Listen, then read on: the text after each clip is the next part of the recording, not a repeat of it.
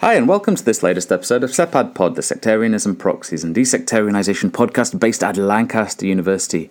I'm Simon Maybon, and today I'm joined by a very special guest, not in Lancaster, but of Lancaster and indeed of SEPAD.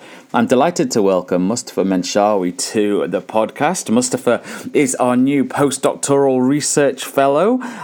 He's the author of a number of publications on a range of different aspects of Middle Eastern politics, including Leaving the Muslim Brotherhood and a number of other wide-ranging areas of contemporary political life across the region.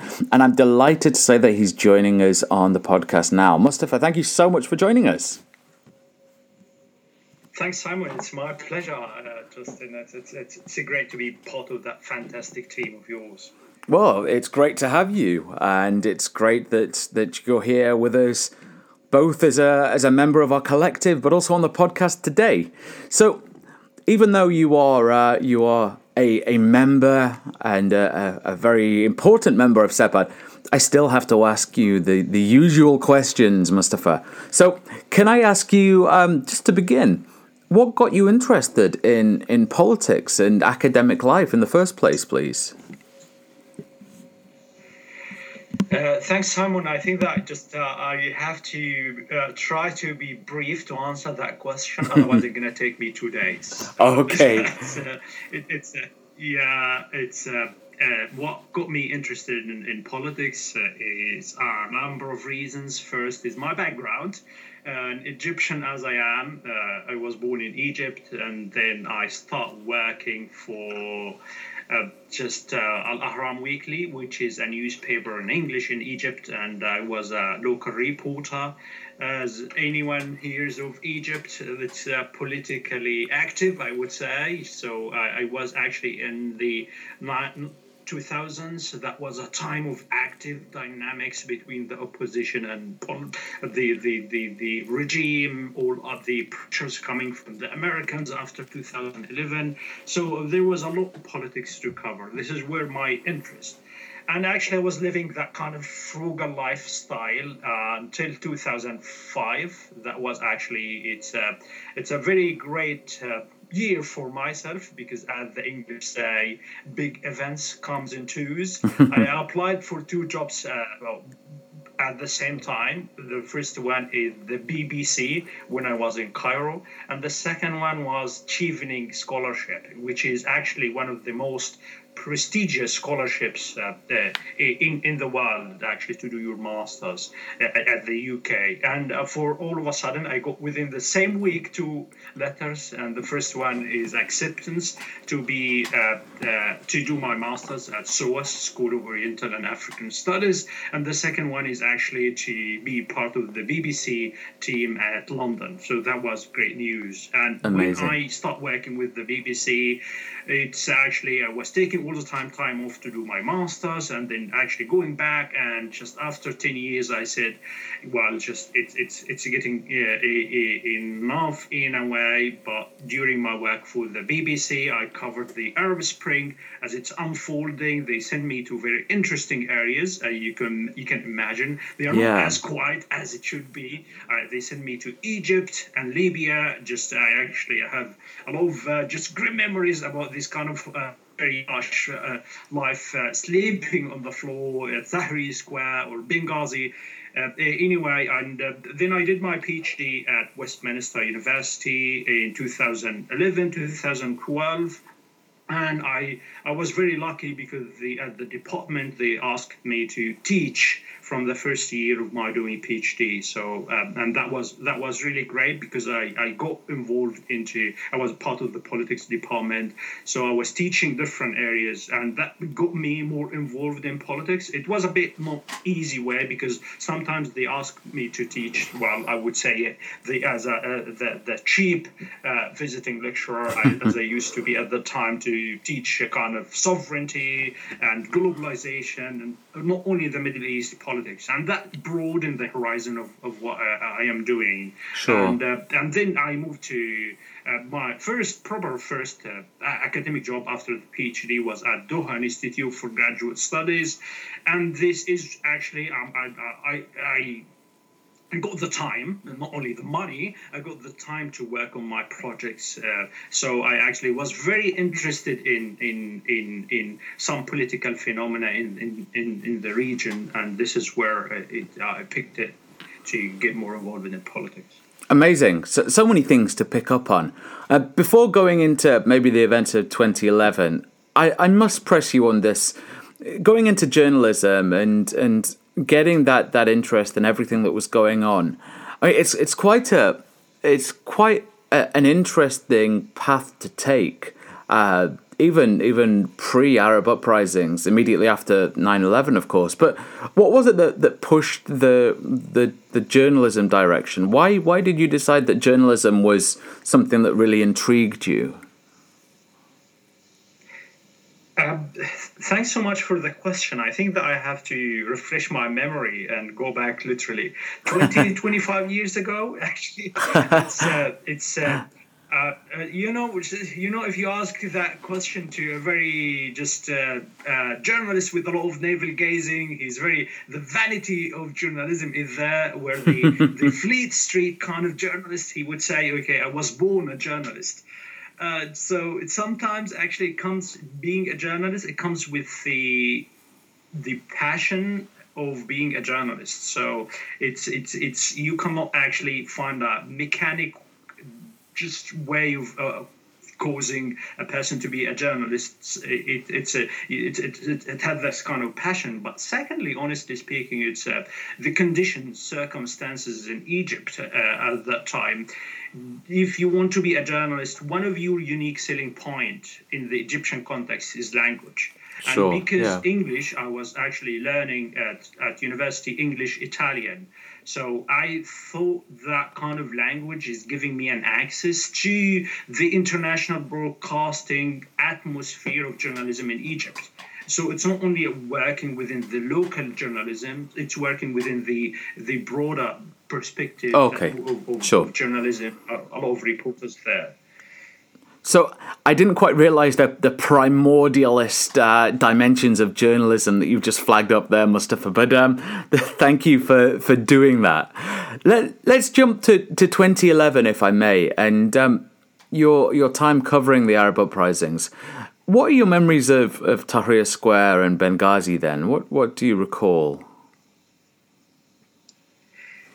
Of Tahrir Square, what comes to my mind is a bit silly details in a way, because the BBC actually booked me a room in a 5-star hotel at the Ramses Hilton, right, which is literally overlooking the Tahrir Square. And all of a sudden, actually, it's come out of this kind of everyday lavish lifestyle, big breakfast, to come to the Tahrir Square and cover people actually literally sleeping on the floor. They actually dividing kind of one loaf of bread between them. And that was a bit weird. It sounds like discrepancy between the poor and the rich. Yeah. So I decided after 3 days, actually, it's a bit unfair. So I actually moved into the Tahrir Square fully, and that was part of the experience actually, because I was spending mostly nights up there and mornings, while keeping this kind of distance as well as being a journalist as I am. So it's a kind of great memory as well, because as an Egyptian, I've never seen this kind of national unity between everyone actually, Muslims, Copts, the Muslim Brotherhood members, non-Muslim Brotherhood members, Islamists, secularists, everyone had this kind of same target. So the divide and conquer policy of the Mubarak regime was no longer there. And all the, just if I say it as the negative aspects of the lifestyle, daily life, it sounds like an idealist moment where all the negative aspects, all these kind of the harassment, which Egypt is a bit kind of mired into, as the news can tell, disappeared all of a sudden. So everyone will feel this kind of nationalistic atmosphere. We want to get rid of Mubarak, and all the sense of solidarity is great. My experience in Libya is a bit different, because it's all the time the revolution was a bit fighting between rebels or fighters and the regime. The people actually, because Libya is vast, double the size of Egypt, a lot of desert actually coming across. So you I didn't literally communicate with people. The public aspect is no longer there. I usually go with the rebels as they move across the between the east and west from Benghazi at the point, and they try to push Gaddafi. But it perhaps as well the risk that comes with it, because Gaddafi was using planes before the no-fly zone from the EU, the NATO, and it was really dangerous. All the stuff that I learned, all the hostile environment courses that I took with the BBC, they were not very useful, especially when you keep seeing rockets coming your way from the sky, and you're not quite, and you're literally running from the planes, which is a bit funny and whimsical. So it was a bit harsh way of getting rid of a dictator in Libya, and it really needed this kind of international intervention, because otherwise it can take years in one way or another. And I have to be very honest, it was very harsh psychologically as well. Of course, the BBC realized that they didn't ask me to stay for that long, so I stayed for 1 month, 5 weeks or so. So it was not that long stay, but I can actually just think of it as a longer time when it comes to the pressure. And I might focus in Libya because it was very complicated politics. I focused in the human interest angle, the people suffering because of what's really happening. So all the interesting angle. And honestly speaking, if there's kind of thing that I can speak about my work, there's one single report where one person, one paid of his kids, and he has to do kind of 5 funerals for them in one way or another, because they come in consequently. So it was really following the story of this gentleman was really heartbreaking for myself as a parent now. But it shows the human cost that people suffer, people incur, this kind of the politically classified struggles, I say. Yeah, that's heartbreaking and so very, very tough to cover, to listen to, and to reflect on as a parent as well. So yeah. So Mustafa, you did that, but then you started the PhD then at Westminster. Tell us just a little bit about the PhD. What was the drive there to pursue your academic knowledge, to contribute to debates? But what were you trying to do, and what was the end goal? I think my pitch, as someone who's actually coming from this kind of very, very at the buzz life of the journalism into academia, which with all you due respect, Simon, it's a bit quiet, I would say. It's a bit different. Yeah, there are no rockets coming at you. Yeah, well, just if you say so. Just a few nasty reviewers. Okay, I think I wanted to keep that passionate element in what I do, because I want to, moving from, I have to, I'm really sorry if I say it, but I left that journalism at a point when I was really successful. Just I got offers from international broadcasters. I won kind of 2 prizes, 1 prize, and so it's I have to leave for something as meaningful and as relishing as it could be. So my PhD was about the gap in Egyptian politics, because if you ask an Egyptian what he or she thinks of 1973 war, and she said it's a great Egyptian victory, we rocked the Israelis in that war, and all of these kind of rhetoric. But once you read history, real history of the happenings of this war, you realize that there's another perspective, another point of view. So I wanted to know how the Sadat and Mubarak constructed and reconstructed the massive unquestioned victory. There's a bit of religion glued to it as well, and as well as it got personified and personalized. So once you mention Mubarak, he comes as the hero of war and peace. So I want to trace the trajectory of this construction that makes even the Egyptians never question that war as an Egyptian defeat.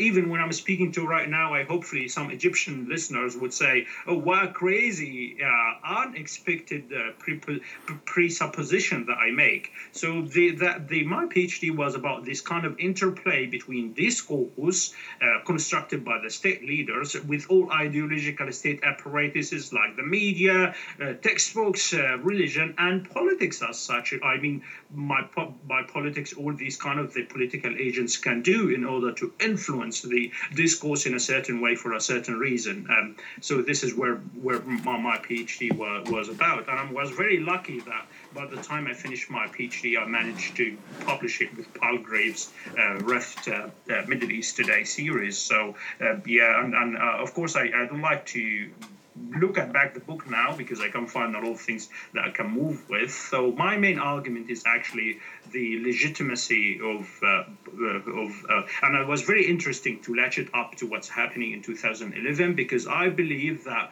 what happened in 2011, the getting rid of Mubarak, is a moment of de-alignment, a kind of dissonance between the discourse of 1973 and his legitimacy based on it. People are no longer believing, accepting that, because he's the hero of the 1973 war. We have to take him as our ruler for granted for centuries as such. So this is a moment of rupture between the perception of the war and personification of it and reality as such in the real political meaning of it. Fascinating, really, really interesting stuff. And that was called State's Memory in Egypt's Victory in the 1973 War, Ruling by Discourse. Yeah, thanks for mentioning the name, Simon, because I think everyone is taking notes and adding it to the curriculum now. Oh, of course. Yeah, definitely. I can hear the sound of pens rapidly scratching away, or perhaps keys on a keyboard is more appropriate.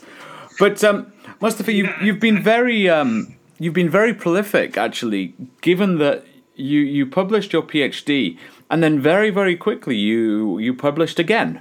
You published this wonderful text, Leaving the Muslim Brotherhood. So tell us a little bit about that, if you would, please.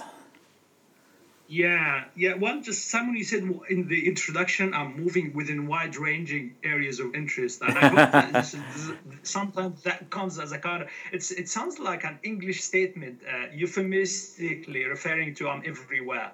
So it's well, not in a negative way at all. I like the intellectual eclecticism. I think it's wonderful. So please carry on. Yeah, thanks so much for that. That sounds like a stiff upper lip for me. Okay, anyway, I'll buy it as... I think, just one area of my interest is, because I'm picking what I love, I would say. Okay. It's actually, I noticed in 2011, a lot of people, individuals leaving the Muslim Brotherhood. And they are publicly announcing it. It sounds like a disclosure of these spectacle of disclosure about it. So I was a member and I got out. And all of a sudden, actually, I start tracing these kind of numbers, and I found there are many. And about honestly, the moment that broke my heart, and perhaps I'm thinking too journalistically here, is actually in 2014, a young lady. She was 23 years old. Her name is Zainab Al Mahdi. Mm-hmm. And she killed herself. She committed suicide. She was 23 years old. I followed her videos. She was very bubbly young lady, full of life. And all of a sudden, she committed suicide. So I made the kind of contacts with her friends and asked why she did that. And one friend said to me, because she got out of the Brotherhood, she cannot cope. She suffered from psychological pressures, social pressures, and she committed suicide. So I asked the key question, what kind of movement, what kind of political or religious group that can actually, getting out of it, can push one person to get rid of her life? And this is where the key question is actually how people leave the Muslim Brotherhood. What are the costs that they incur? What kind of opportunities, political opportunities provided by the state or non-state actors that facilitate this kind of disengagement for the group? So I look, for example, at the state behavior, the state dynamics as politically as they are, how they help in this kind of disengagement. And it's really interesting. It's kind of linking the Brotherhood internal dynamics with the political dynamics of Egypt in 2011 and afterwards. And I found very interesting because I traveled to Turkey, where many ex-members and members of the Brotherhood, they are in thousands, and in order to see the Turkey factor, how the Turkish, the moving, the relocation to Turkey as the state is providing political and discursive opportunities. It's really funny because Turkey is defined as an authoritarian state. It's not giving voices to even its own Islamists. And all of a sudden you find a kind of Islamists who are having this kind of opportunity to get out of the movement because they moved to Turkey. Perhaps that relates to the liberal society or either other kind of elements of expressing their desire to get out of the movement. So so this is my and this is my second project. It's kind of the interplay between the disengagement and the politics at large. Fascinating. What I find really interesting about the Turkish case and the Brotherhood is, in addition to the large numbers of people that have left the Brotherhood and gone to, say, Istanbul, you also have large numbers of Brotherhood members that have fled Egypt and gone to Istanbul. So you have the sort of the movement of those types of debates from Egypt to Turkey. Yeah, exactly. This is very interesting. Thanks for mentioning it. I should have clarified it. I think it comes with that. Turkey is becoming a hotbed, kind of the place where you can decide your own destiny. This kind of choice that it was no longer there. If anyone understands or reads about the dynamics of engagement inside the Brotherhood, it's based on this kind of communion, this kind of exclusivity. It's a we-ness, exclusive we. We are part of the Islamic community. We are not interacting with the outside world. And all of a sudden, members and ex-members found themselves in a very dynamic, social, vibrant atmosphere where they can start thinking. This is why actually part of the chapters of mine are divided as ideological disengagement. It's a kind of a battle of ideas as well as political disengagement. It's actually how the state is facilitating that. And what I would say, it sounds a bit controversial, but the state of Sisi, as brutal as it is, as repressive, when it comes to the Muslim Brotherhood, is opening opportunities for ex-members actually to not only to get out, but to publicize their getting out, to benefit from it. Actually, some ex-members, they publish their autobiographies via the state printing houses. They come on TV. They go for travel trips. They are even appointed as journalists or actually kind of state jobs, which all the time that means they run the security check and the security guy is sitting at the top saying that is fine. He is literally one of us. Of course, this slowed down a bit after 2013, what happened with the coup. But generally, the states, as an actor supporting this kind of dynamics of getting out of the group, sounds very, very, very interesting to me because it's different from the general trend, I would say. Yeah, it's really, really interesting, and that discursive dimension that you flag up is really key, and it's something that I've noticed quite a bit in your work more broadly. This focus on the discursive dimensions. You've done quite a bit of work on discursive ideas of sovereignty, which is really, really fascinating. So I'm very much looking forward to seeing you apply some of these ideas about discursive practice to discussions of sectarianism and desectarianization as well in the not too distant future.